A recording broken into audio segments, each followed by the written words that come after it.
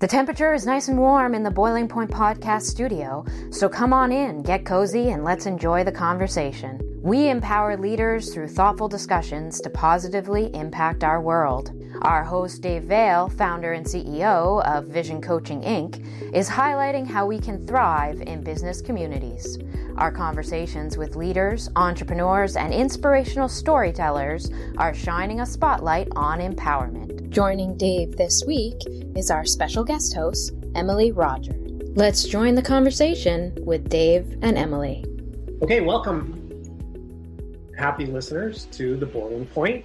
I am here with my co-host, Emily Roger, and we're going to introduce our guest right away. We're going to do it a little differently this time, and it's someone who's known to the listeners of The Boiling Point, Dr. Bill Howitt. And Bill and I co-hosted a series of podcasts. We had a lot of fun doing that, Bill, and we're looking forward to having a conversation with you today. Thank you. So good to be back with you all. And I don't know if I've lost my radio voice or not, so we'll see. Oh, sounds great. Sounds great. What we wanted to do, though, and we talked a little bit before we started to hit record, is we've lost a good friend and a colleague, and for me, I would call him mentor and a wonderful human being, Bruce McLeod, a few weeks ago. And Bruce was actually on this podcast 3 different times, I believe. And he touched so many people. It's been a tough couple of weeks, and but both of you knew and loved him as well. And I'd love to, what's been really cathartic for me is just hearing from other people about Bruce and how he touched them. I just wonder if you guys would be willing to share, what your experience of Bruce was. After you, Emily. Yeah, it's Bruce is one of those people that, his legacy he claimed was to change the world with coaching. And I think that he really has. And he certainly changed my life from the very first time I met him. And my first encounter with him was having him as my executive coach. And then he became a teacher through Royal Roads University, and just a really solid friend, and very much a father figure in my life in so many ways. And I mean, him and I were so close to the point that when my documentary came out, he was the first person I shared it with. When I caught a big salmon, I would mail him the flies. And it, thinking back on the last episode that we recorded with him, where the title of it was, "Why won't you tell me what to do, Bruce?" And for him as my coach, I would always jokingly say, because knowing he wouldn't give me the answer of Bruce, just tell me what to do. And now more than ever since he's gone is that appreciation of thank you for never telling me what to do. And instead helping me draw out within myself what it is that I ultimately want, and that I am fully capable. And it's just these gifts that he gave me just by being him, by being curious, by being coach-like, by leading with his giant heart, is a gift and something that is a part of me forever. And just what a blessing. Yeah, that's great. That's I sit here and listen to you, watch you. It's clear that you do have a lot of respect for Bruce. That's nice. I think I will be a little bit brief, because that's one of the things I really enjoyed about Bruce is his brevity and his clarity.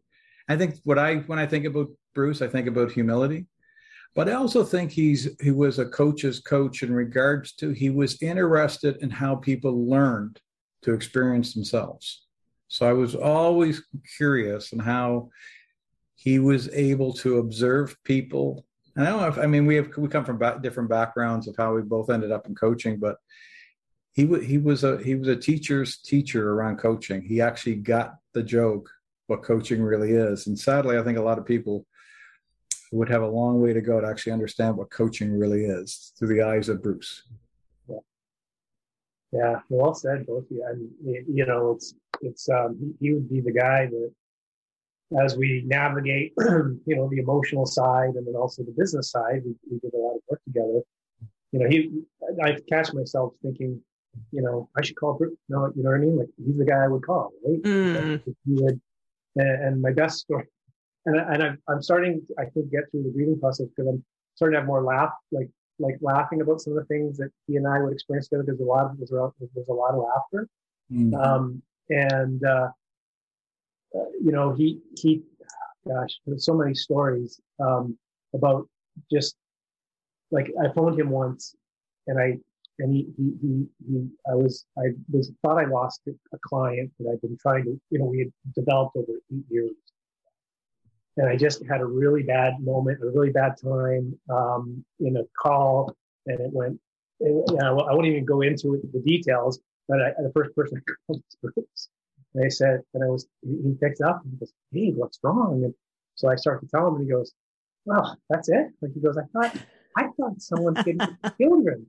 You know what I mean? Like he just had a way, and we just started laughing, right?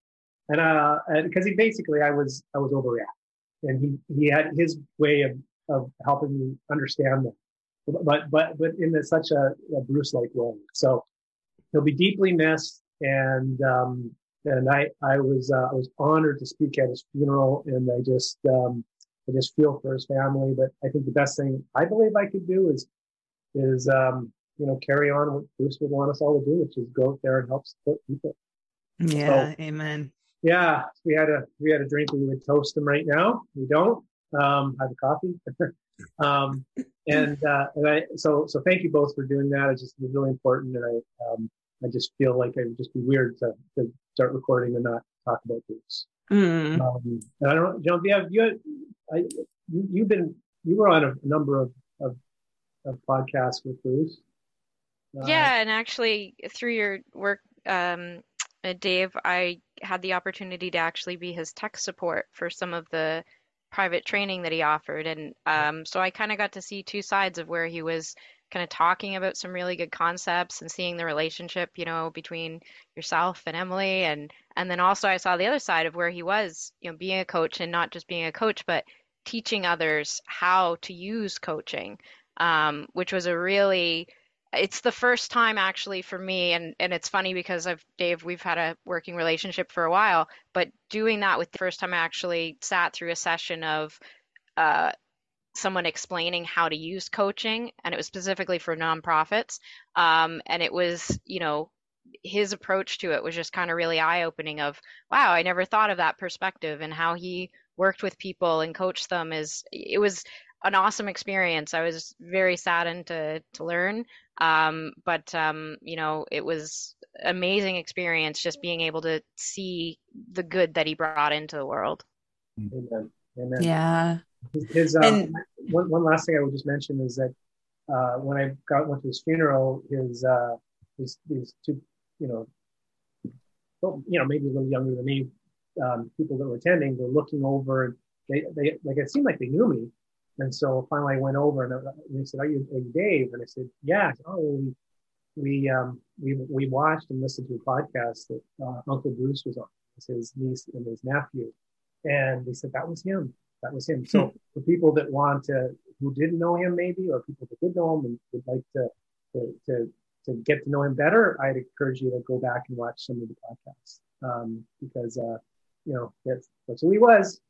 Yeah, the podcast specifically had to have difficult conversations. I cannot count how many clients I'm like, listen to everybody needs to listen to that podcast episode. What else people need to do is they need to read this very cool book that has been published very recently, and it's called No Regrets. And I think it I believe it ties into honoring Bruce as well. But Bill Howlett wrote this great book, How to Live Today for Tomorrow's Emotional Well-Being. And I bet you Emily's read the whole thing, right?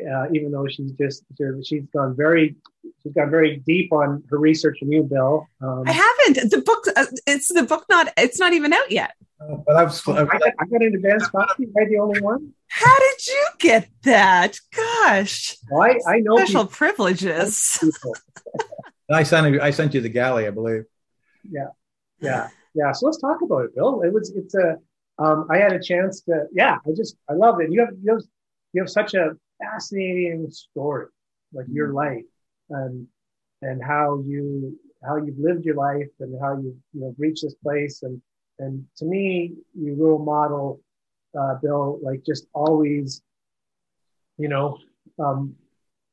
of wanting to find that better version of yourself and willing to do the hard work and the reflection and all that sort of thing, and recognizing that none of us are perfect, and I think it sounds like part of how you process stuff is writing. Yeah, it is. And you've been doing this, like we first met, and you sent me a whole, like, Sparkle Kitty, which is one of your earlier self-publications. And more recently, you were on the top 10 best-selling author list in Canada, I believe. Cure to Loneliness, yeah. Yeah. So it's a real honor to have you on talking about it. So maybe over to you to tell Emily and I and Javier and the listeners about this newest book and how it came to be. I'd be happy to. Thank you, David. So the book will be released in October. Pre-releases are now. People can check out what we're doing. But I think giving context to how I came across this would be helpful. So we're in a pandemic. You might have heard of it. And I think we've all gone through our experiences. My experience was maybe different than someone else's experience, but I still had my own experiences. And I moved to Ottawa and was, starting another job, doing some research. I was excited about doing that and doing my little consulting business. And, I was off speaking in Edmonton doing a keynote somewhere, and I had walked to work literally twice. I got my condo by the office so I could walked up and met my team. And I thought it was kind of cool, right? I was doing research, doing a little consulting. I was quite happy. So I said I walked twice. And when I was in Edmonton, during my talk, they started to walk around and ask if anybody was at the Toronto Trade Show. And I was kind of saying, being ADHD, I said, I'll be quiet so you guys can figure out what you want to talk about. Then I'll pick up the talk if it's okay with you all. But it was about the COVID. We were just on the verge of everything getting locked down. So I barely got back to Nova Scotia to help out with the house a little bit to make sure they were okay, and then barely got back to Ottawa before the lockdown happened.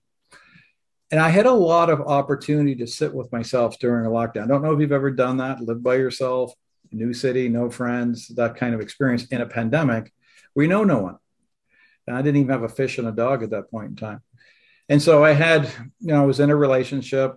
The relationship, was challenging because you couldn't see anybody because of the pandemic and you didn't want anyone to get caught. So it was a big transition. And what for me happened was I had to spend time with me. I'm really good at focusing on everyone else but me.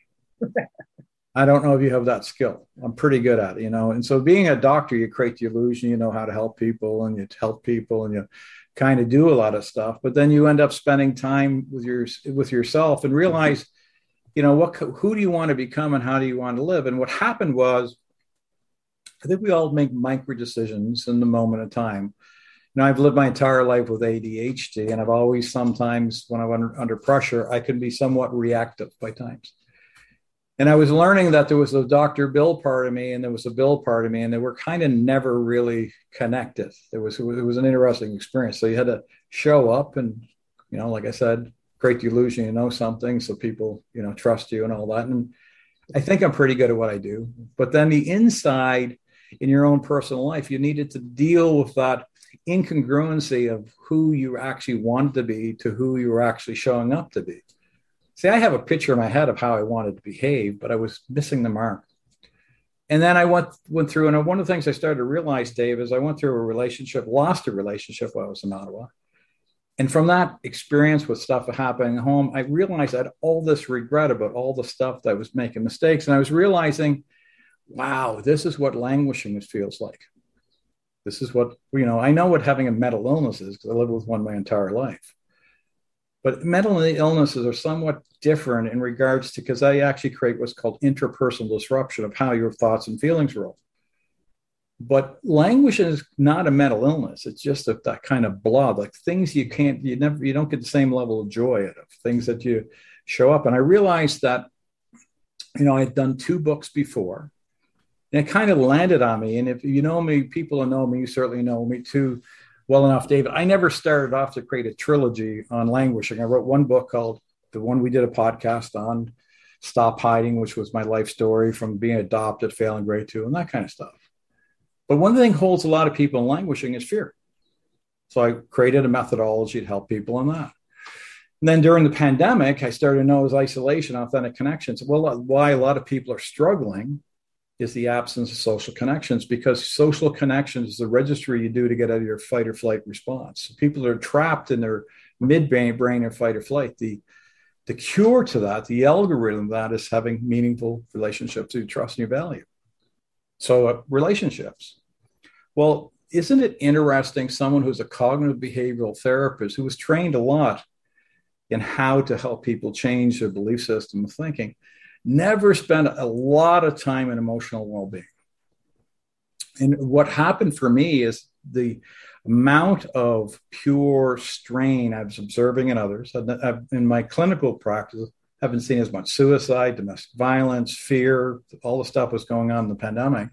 And then my own situation, I just became very aware that emotional literacy is something I did not spend a lot of time thinking about. And I wanted to really take my own personal situation and try to have some impact and try to simplify this for people. And then I started to think about, okay, how many people are struggling with emotions now? And what are some of the most powerful emotions that hold people back? And fear of not being good enough is one. When you fear of not being good enough, that can actually create the system in your belief that you're not allowed to make mistakes. And if you do make mistakes and you're caught in that perfection, you live in a world of shame. And when you're caught in shame, you never have the chance to have empathy for yourself or anyone else. And then as I started to get in and look at all the different emotions, the one that kept jumping up for me was regret.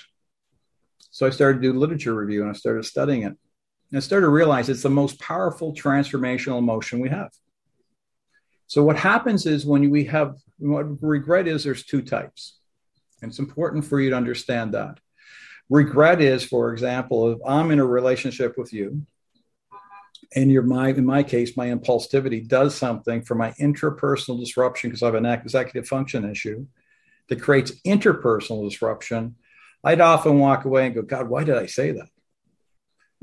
When you do something with your action, you set something back and you play it back in your head and you lost something. Regret is what people get stuck in. And regret can paralyze people. They can stay in regret for many, many years. They can either replay it over and over. They can fantasize how they could have done it different, or they go self-medicate and spend a lot of time trying to change themselves. So make our mistakes. Now, when that happens, you have an opportunity to learn from your mistakes and grow. That's transformation. And regret, when people have setbacks or things they've done and they can own them and learn how to move through it, can be really powerful. The most damaging type of regret is a person who feel they got trapped by life and they didn't go to university, for example. They didn't do that trip, or they didn't have that time. And then time runs out, like our good friend Bruce. Like Bruce, I'm not suggesting had something, but in our case, he's a young man. And if he said, I'm going to wait till I'm 70 to go to Australia. And he might regret, if he knew that something was going to happen. None of us really know when our time card is up. But if we never had that opportunity to do things we wanted to, that's one of the hardest things human beings have at the end of their life, is the regret of not doing something, like a relationship with a child. You never got along. The regret that we didn't fix that is one, or the regret of not saying what you really felt or you loved. So when we get stuck in that, so that's where my mind started. I took my own personal experience, David, and I decided to write the book like all my other books. No Regret is written in a way, it's a non-clinical book, but is written in a way to educate what regret is and to provide 5 ingredients that can help a person move through it. Some of it's going to be, how do you navigate your brain? Like, I don't think most human beings know we have between 40 and 60,000 thoughts a day. And they may actually understand how our basal ganglia or how our habit center influences. So what I want to do is to provide people like a remote control. There's only 2 buttons on a remote control I know how to use. All the other ones, I know they do something, but if the TV doesn't go on or off or change the channel, I don't know what to do. Well, it's the same thing with our brain. There's a lot of buttons we may not understand. And so I wanted to give a simple landscape in lay speak of how the brain works. So people can have some more control how to navigate their emotion system, how a neuroplasticity of how when our thoughts and our emotions wire together, that creates programming. Then I want to teach something about the midbrain, how to deal with your emotions. I want to teach something about our thinking. But I also think it's a reputation. Like, how do we want to be remembered? Every morning when we wake up and we say, who do we want to be? Now, we're going to have moments for sure. Like the book, when we say no regrets, it's kind of impossible not to have regrets because we're going to have them.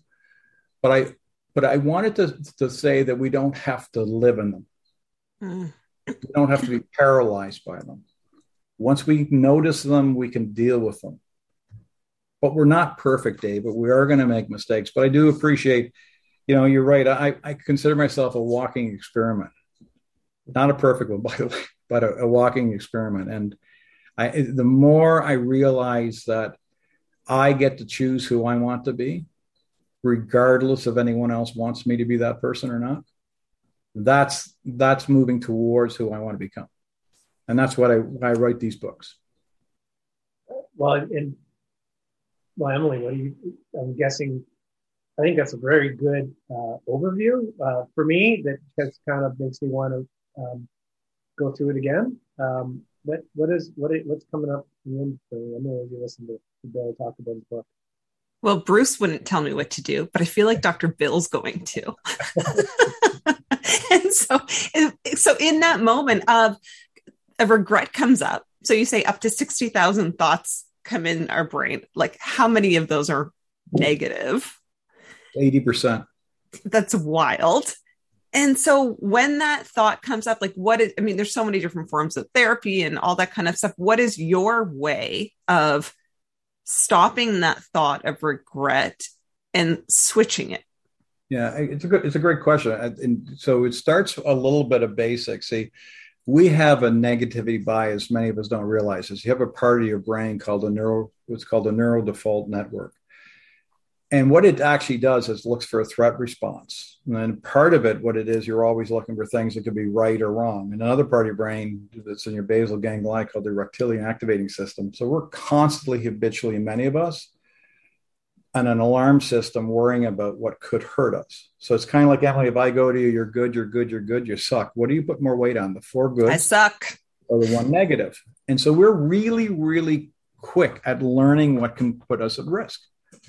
And so you put your hand in the stove, you burn it. So the first thing to answer your question is we have to start to notice what we own in our own experience. And so part of regret is that it's not anything I can do with your actions. So if you and I were going together and we were dating, the formula behind that is you choose me, I choose you. If you unchoose me because I did something, or just choose because of something else, I could regret that all the stuff I could have done, perhaps so you wouldn't have, unchose me. Mm-hmm. Well, step 1 is actually noticing what you can control and noticing what you can't control. So I can control that I made a mistake or I slipped or I had emotionally overwhelmed. The breakup I went through, I replayed in my head 1,000 times. It was only after about a year of therapy and going on medication, I finally go, oh, cripes, right. Yeah, they had emotions in this too. And that was their experience potentially. And so what happens is you spend a lot of time, most of us, in our own I language. We have to work through that. But regardless of how anything happens in their life, to do with regret, is whatever the stimulus and response, we always have choice. So first step, we have to notice what regret is. It's an emotion. It's an unpleasant emotion. And an unpleasant emotion is at a genetic level. It's installed in us like fear, anger, shame. All these emotions are critical for our survival. In fact, in our society, many of us actually have been conditioned to live a life where we're supposed to be happy all the time. Unpleasant emotions are transient. They come and they go. Pleasant emotions are transient. They come and go. But to be a healthy human being, we have to learn how to live well when we're feeling unwell. those unpleasant emotions aren't our enemy. Yeah. They're actually our teachers and our protectors. So to get, you notice it, you have to know what it is. And then you have to decide, what are the competencies I need, skills I need to move from dysregulation to into regulation. See, human beings that often come and see me in my office, many of them don't have mental illnesses.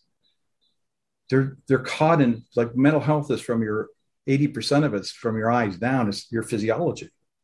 So if your nervous system's activated and you have adrenaline and noradrenaline and cortisol and norepinephrine flying through your body can actually be at a whack. Your vagus nerve, many people have no idea what that is. So when your system neurology is hyperactive, then once we can get people, okay, this is what's happened. This is what my body's doing. Then I need to be able to, Emily, start to make decisions. And the reality is, the truth is, no one can tell you how you're feeling or what you're feeling. You have to know how to name your own emotions. And then you have to determine, do I believe confident? Because when we tell people, suck it up, buttercup, or just get well, or you'll be fine, that doesn't change the experience. I often believe that many people have to get a set of skills to be able to learn how to regulate their emotions. And so if you can teach people to actually, step one, using a simple one, is if I can start becoming aware of what's happening to me, then I can choose my response. And then I could be open to the possibility of what their experience is involved in it, and become curious, not only what I'm feeling, but actually while I'm feeling it, be curious about what they're feeling while you're feeling it. So you can seek to understand their experience in this too. So you can move a little bit from your emotional brain to your cognitive brain that can help ease your physiology. And there's a bunch of techniques you can teach people. But there is no B12 shot for managing emotion. There's no quick fix for it. But there is practice we can do to learn how to better self-regulate. Yeah. And we all have endless opportunities to practice it. Yeah. My mom's a therapist. And so I grew up learning this kind of stuff. And I am like, thank you, God, for that. And I don't know how people get through life without it. The amount of times where, like somebody could so easily go into that victim role, or that something is against them, or the world is against them. And excuse me, not being able to own our own emotions, and then just knowing what to do with the 60,000 plus thoughts, 80% of which are negative, that are going through our mind on a daily basis. Yeah. And the reason I say 80%, now some people may be a little bit better, but 60% of our population is languishing. 1 out of 5 of our population has a mental illness. Out of that 1 in 5, 70% of that population doesn't know they actually have a mental illness or a stigma or stuck. 1 out of 7 of our population are neurodivergent, that we don't actually bring into the inclusion conversation at a level that I like to see right now. And then if you start thinking about the challenges of being a human being, dealing with the constant volatility that people are getting hit by, and the amount of uncertainty that people are getting hit by, it's an interesting time that I think you're seeing, and I'm seeing things you might be seeing, folks seeing too, is that I think people felt, for example, the Great Resignation. I think that's a great example of the amount of regret that's pent up that people are actually unregretting. In other words, what I mean by that is I'm regretful I'm in a job I don't like. I'm regretful that I have to commute every day. I'm regretful that, and the fear that kept me there was money. But the circumstances, fatigue, and growth, through post-traumatic growth, people have grown and learned. And so I think people are doing value clarification and resetting. And the regret of doing something that may not feel authentic, they're going, I don't need this anymore. Yeah. So I think that's why this book, I believe, is really timely, is because I think a lot of people now are resetting their compass. And they're trying the things that were holding them back. Maybe we're all realizing that we're here for a very short period of time. There are no parades. Trust me. I tried. I was saying to Dave one day, I think he probably gets a joke. I said, I did 8 degrees, and I eventually realized that, you know what? I'm never going to be able to write a sentence like everyone else. And so I think what happens is you start to realize that I'm good enough as I am. And we all have a different level. The challenge to find that, and someone said to me the other day, said, Bill, oh my God, you do so much. And someone was giving me a compliment, and I go, oh my God, do you realize like how hard it was for me to show up today? I barely have her together today. So don't give me too much credit. Like I'm just like everybody else. Yeah. Trying to keep the wheels on the road. Hi, I'm Steve Yerko. And I'm Tara Sands. Now available from Maji Media is our new podcast, 4Kids Flashback. 4Kids is the company who brought you the English dub of Pokemon in the late 90s and so many other shows like Yu-Gi-Oh!, Shaman King, Teenage Mutant Ninja Turtles, Kirby, the infamous One Piece dub, and so many more. We'll be talking to the people who worked at 4Kids. Actors, directors, writers, editors, producers, engineers, you get the point. And hopefully get the answers to questions both you and I have about the company. I actually worked there as a voice actor on some of the shows. And I was a kid watching the shows and remember way more than Tara does. And thank God for that. Steve is actually a professional storyboard artist, which gives some really unique insights into anime and animation. Subscribe today wherever you get your podcasts. That's the number 4 Kids Flashback. You know what's as I'm listening to you, Bill, and actually back with you and Emily, I was just thinking of how lucky we all are to do what we do for a living, your work goes in, I would say, deeper in clinical, Bill, but on the coaching front, yep, is this opportunity to focus on someone else, and I learned so much. And it's like sometimes I'm thinking, I can't believe people are paying me to do this because I'm benefiting from it so much, from someone else's experience.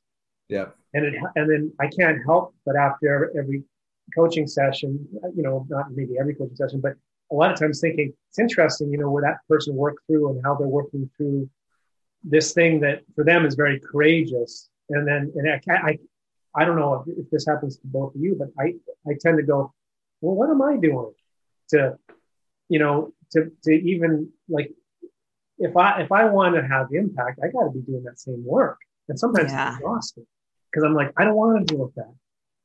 I don't want, but as a result, I just turned 50 and I can't believe the things I'm still learning about myself.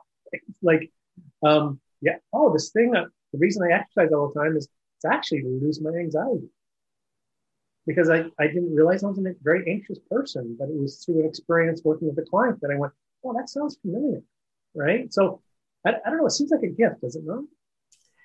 I agree. And I just took 2.5 weeks vacation, which is the longest time I've taken like completely away from work in a really long time. And when I got back, there was just something missing and I couldn't quite put my finger on what it was. And after a day of being back in my office, working with clients, I was like, this is what it is. Like I get it's constantly causing me to reflect on myself. And, it's like that thing of like, we can only take our clients as far as we're willing to go ourselves. And so, constantly having that awareness, that being curious about others, which then it's like, okay, how curious are we being with ourselves? And Dr. Bill, like you said about how you could so easily diagnose somebody else, but then when it comes to ourselves, it's like, oh, whoa, that hurts.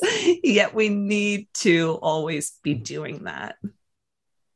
So true. I think so true. I think one of the things I'm hoping that comes out of all this pandemic and where we're moving towards in workplace mental health is that this concept, I think something you said is really important. There is no goal line for mental health. I'm not talking about mental illness. I'm talking about from flourishing to languishing. Put it simply, the percent of time I spend in positive emotions to unpleasant emotions. The Los Altos ratio of 2.91 positive ratio of positive thoughts to 1 is the algorithm to flourishing. And we know the research, been over 2,000 studies done on this. We know that people can move away from learned helplessness to learned optimism, through practice and skill development, developing those habits. You see, being a happy, healthy human being is not around smiley Bates all the time. It's being able to feel that who we are is good enough for who we are, and to realize the vulnerability and the imperfection of being a human being, and knowing how to rumble with yourself and other people in those moments. That and to realize, and I think the big thing I'm trying to get organizations to realize is that, I do a lot of stuff, for example, in mental fitness. I was talking to a couple of large insurance companies now because I'm working on a new project. We're getting all kinds of wonderful support on this. And I'm saying, if you start to realize what's happening, it's kind of interesting. We were starting to realize through the concept, even boards are even realizing now through what's called ESGs, environment, social, and governance, that social responsibility, for example, DI initiatives, where now many organizations have to do 30 hours of DI every year. It's almost like it's certified, like security, getting certified. What I'm getting intrigued by is how long before we start realizing that human beings, like gyms, physically fit, mental fitness, emotional well-being, we have to teach people the algorithm for that. And the algorithm for emotional well-being is the environmental supports. Sure, your environment's critical, your social connections, your physical health, we know that's critical, exercise, diet, rest. But I don't know what people actually realize, developing the skills to actually point yourself towards things you enjoy and giving yourself permission to make yourself important enough to take those 15 minutes is a skill. Mm. There's a lot of people sitting over their lunch because they have work to do versus getting up and looking at the sky for an hour or 20 minutes or 5 minutes, or taking their pet for a walk, or calling a friend, or doing some deep breathing, or do a backflip, or go hit a golf ball. But on demand, giving themselves permission to engage in behaviors that create positive emotions on demand. And that's missing in our culture. And until we get that in more people's experience in life, then the quest for the magic, the unicorn, the secret sauce, and people continue to chase some magical, mystical solution that, I'm like me, I write a book. Well, that book will change my life. No. Books don't change your life. Information is useless unless we apply it, practice it, and master it. And I think that's why I do what I do now is I'm trying to teach organizations now. I'm trying to teach my clients and anybody that will choose to listen to me, there is no goal line, right? So like you said, we have to sit in their own existence till the day we're done. And trying to get that little bit more of, I'm okay with who I am. To me, that's the Holy Grail. If I take you back to Bruce for a second and being okay with who you are, it was funny. I was talking to a colleague, and we were doing a lot of work, and she said, her name Amy Rupert, who's wonderful, master certified coach, and had a real fondness. And she said, he was so comfortable with his emotions, and it's true. Because Bruce would.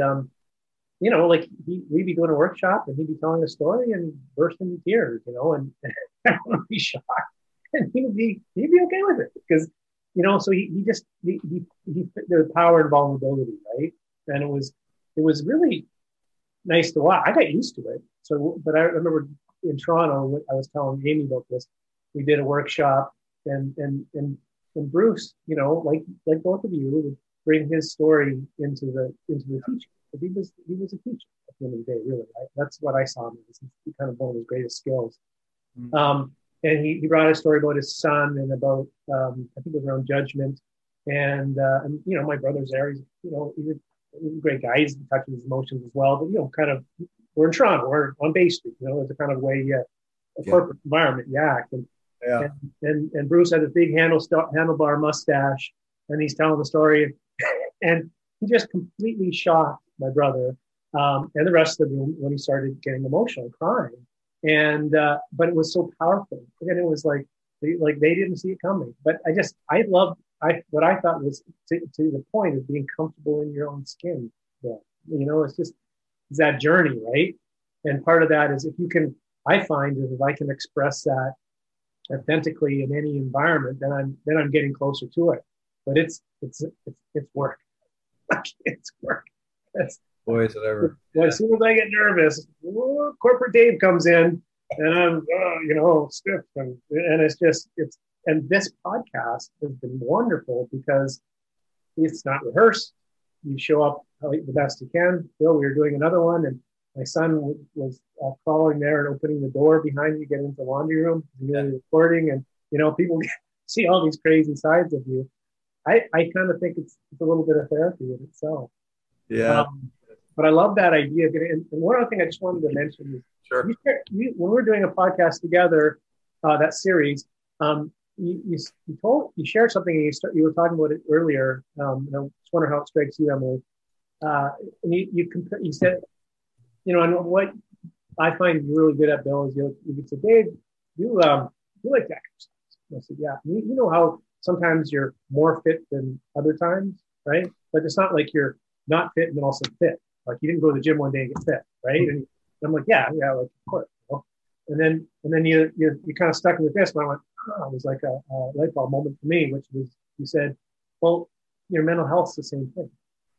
There's your degrees of being mentally healthy, depending on physiology, all these things, your environment, pandemic, your relationship with your life partner, is all these things. Yep. And that was the first time I ever thought of it that way. And it was really helpful perspective and paradigm to think through, because I can appreciate that about my physical health, depending on how hard I'm training or injury. Emily's just gone through a stress fracture. So, but Emily, have you ever thought of that on mental health side? Like maybe you have, but for me, it was really that makes perfect sense. Yeah, I have. And the way that I have thought about that is because, especially when I was racing full time and racing at the elite level, of kind of having my training plan almost done around, like, as a woman, like my cycle and where my hormone levels are and stuff like that. And then obviously it's like, okay, if my hormones are super high, if it's like menstruation, and obviously I am emotionally a little bit more on edge, and just being okay with that and learning different ways of managing it, the same as I would learn different ways of managing about like when I'm going to be racing, depending on where my hormone levels are at, and being open to those conversations instead of just acting like those things don't exist. And then with training, it's like, yeah, I can have peak fitness, but I can't carry that on forever. Like there needs to be a time where I need to actually allow my body to rest. And that's not just one rest day. Like that's not like, you need more than that. And with that, and so for like emotions or mental health, or if I'm going through some hardships, for me, it's just kind of allowing myself that space to just take things more slowly and own that, and know that there is strength in that. And even hearing, you speak earlier, Bill, just about like the positivity and how, and that suck it up buttercup kind of mentality of like, when something happens, and I'll take myself and my first accident, Bill, I was hit by a car a couple of times, but the first time it was this thing of, I just need to suck it up. I just need to get back. I'm going to show up as positive. I'm going to do all of these things. And it was just toxic. Instead of just allowing myself to feel like, no, this just freaking sucks right now. But what am I going to do with the suck? And how am I going to move out of it? Instead of, whether it was like kind of positive toxicity from other people and saying like, oh, you're good, you're fine, get back out there, all those kind of things. But really just giving yourselves the permission to feel and permission to own our emotions so that we then can work through them. Otherwise, it's like, might as well put ourselves in Hollywood and be acting. Like, it's not real life. Maybe a lot, maybe that's the challenge, right? A lot of people act, and just books like you're sharing, Bill, can help people get to the core self. I think to simplify it, though, for me, the one thing I've tried, I don't know how this will land for either one of you. I had a good friend the other day, which as a maritimer, that could be like 9 months ago. Everything's the other day. But it said to me, do you know what you're moving towards today? And I sat there and thought, I go, wow, that's a good question for me each day. Where am I moving towards? Versus spending time focused on what's not working. And spending energy focused on moving towards something that gives me meaning and purpose. And I think when I listen to Martin's work on learned optimism, and I think about all the other training I've done, the power of having purpose, relationships, but your experiences of getting lost in things you enjoy. Like everyone here said they love doing their work. Well, that puts you in flow. That creates experiences that create positive emotions. So doing things you like is really, really helpful. But being clear on your why. Why do you do what you do? And how does it help you for who you want to be in regards to, and it's kind of a deep question. I challenge anyone to sit there. What does a good life mean to you? And write it out. And spend a moment or two in it and say, what does a good life mean to me? And notice that you probably don't talk about money, salary, income. Because when I sit with people over the years who were perishing and passing away, or depending if it was an accident I got to or something else, they never asked me about their bank account. They asked me where my son was, my mother. They asked the questions about those critical relationships. So ultimately, we all can remember that we all need relationships with other people. I think the challenge, and this is where my big epiphany is, I forgot to build one with me. Yeah. Well, and as a result, we got a book that launches in October. And how do people learn more about it, Bill, and more about you and follow you and all those good things? Well, so what I've done is I've created a little PDF that you can put with this podcast for you. I'll send it to you after this. Just giving a quick overview and a couple of tips for them. They can follow me on LinkedIn, Bill Howard on LinkedIn, and they can follow. We have started a newsletter on workplace mental health where I'm teaching each week on ideas. But if they go to billhoward.com, I have a website for my speaking site that has all my books. We're doing I'm pretty excited, I'm only doing limited, like 5 of each of these, what I'm about to tell you, but we're doing a no regret series where I'm doing a keynote for organizations and with books. So that's filling up pretty quickly. And then we're doing another program on no regrets that we're trying to help people, David. We've created a trilogy, how we're taking the 3 books together. And we've created a new assessment tool I can share with you if you go to my website and see it, where you can quickly do an assessment if you're feeling that things in life aren't going the way you want. Is it fear that may be holding you back? Is it relationships that are holding you back? And it's regret. And it's a program to try to educate folks on how they can start taking one step and one thought at a time to move towards where they want to be. Understanding that all of this, you actually need to do something. Like that's the hard part about a human being. You can get all the information you want. You can Google it, YouTube it. You can do all this stuff. We actually still need to do something to create habits. And I'll say this to you, Dave, I think this is a part too that's important, is to realize that failing is required for learning. And if we can fail fast and learn slow, we're probably on the right track. Mm-hmm. Mm. Yeah. Well, there's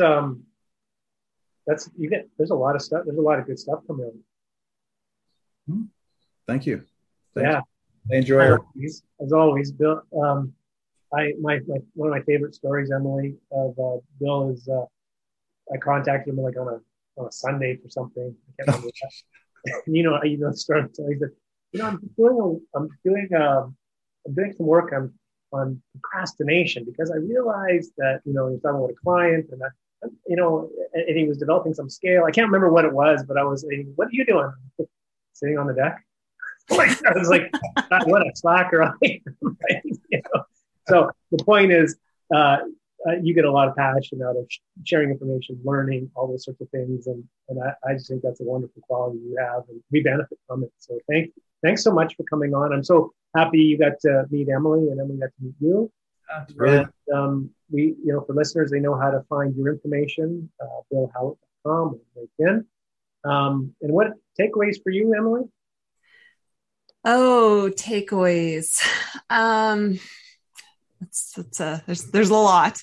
I will sum it up by just how important it is for us to each get to know ourselves, and that we can kind of, I think, overestimate how well we know ourselves, and that we're constantly changing, and so it is a constant journey of just spending time with us. So that we can just show up fully present authentically for other people. It's like we speak so much about like authenticity, but really when it comes down to it, what is that about? And are you doing the work? It's like, I see, the football helmet behind you, Dr. Bill, and it could be somebody saying like, okay, I want to play in the NFL. It's like, all right, well, what are you doing? And the same as people saying like, I want to improve my mental health. Okay, well, what are you doing? And are you putting as equal time into your mental health as you are your physical health? Are you putting equal time into your relationship with yourself versus your relationship with your partner? And lots to sit back and reflect on in that. Cool. Thanks. That's for me, I mean, it's funny. I should never let Emily go first about the takeaways because I'm like, oh, great. Now what do I got to come up with? You can repeat. I'm not competing with you, am I? No. So I would add on to that a piece that it's just a good reminder about those social connections. And actually, I've been very, and I'm just reflecting on how fortunate I was through a pandemic where, I have a loving partner, supportive partner. It's not a perfect marriage, but it's a very good marriage.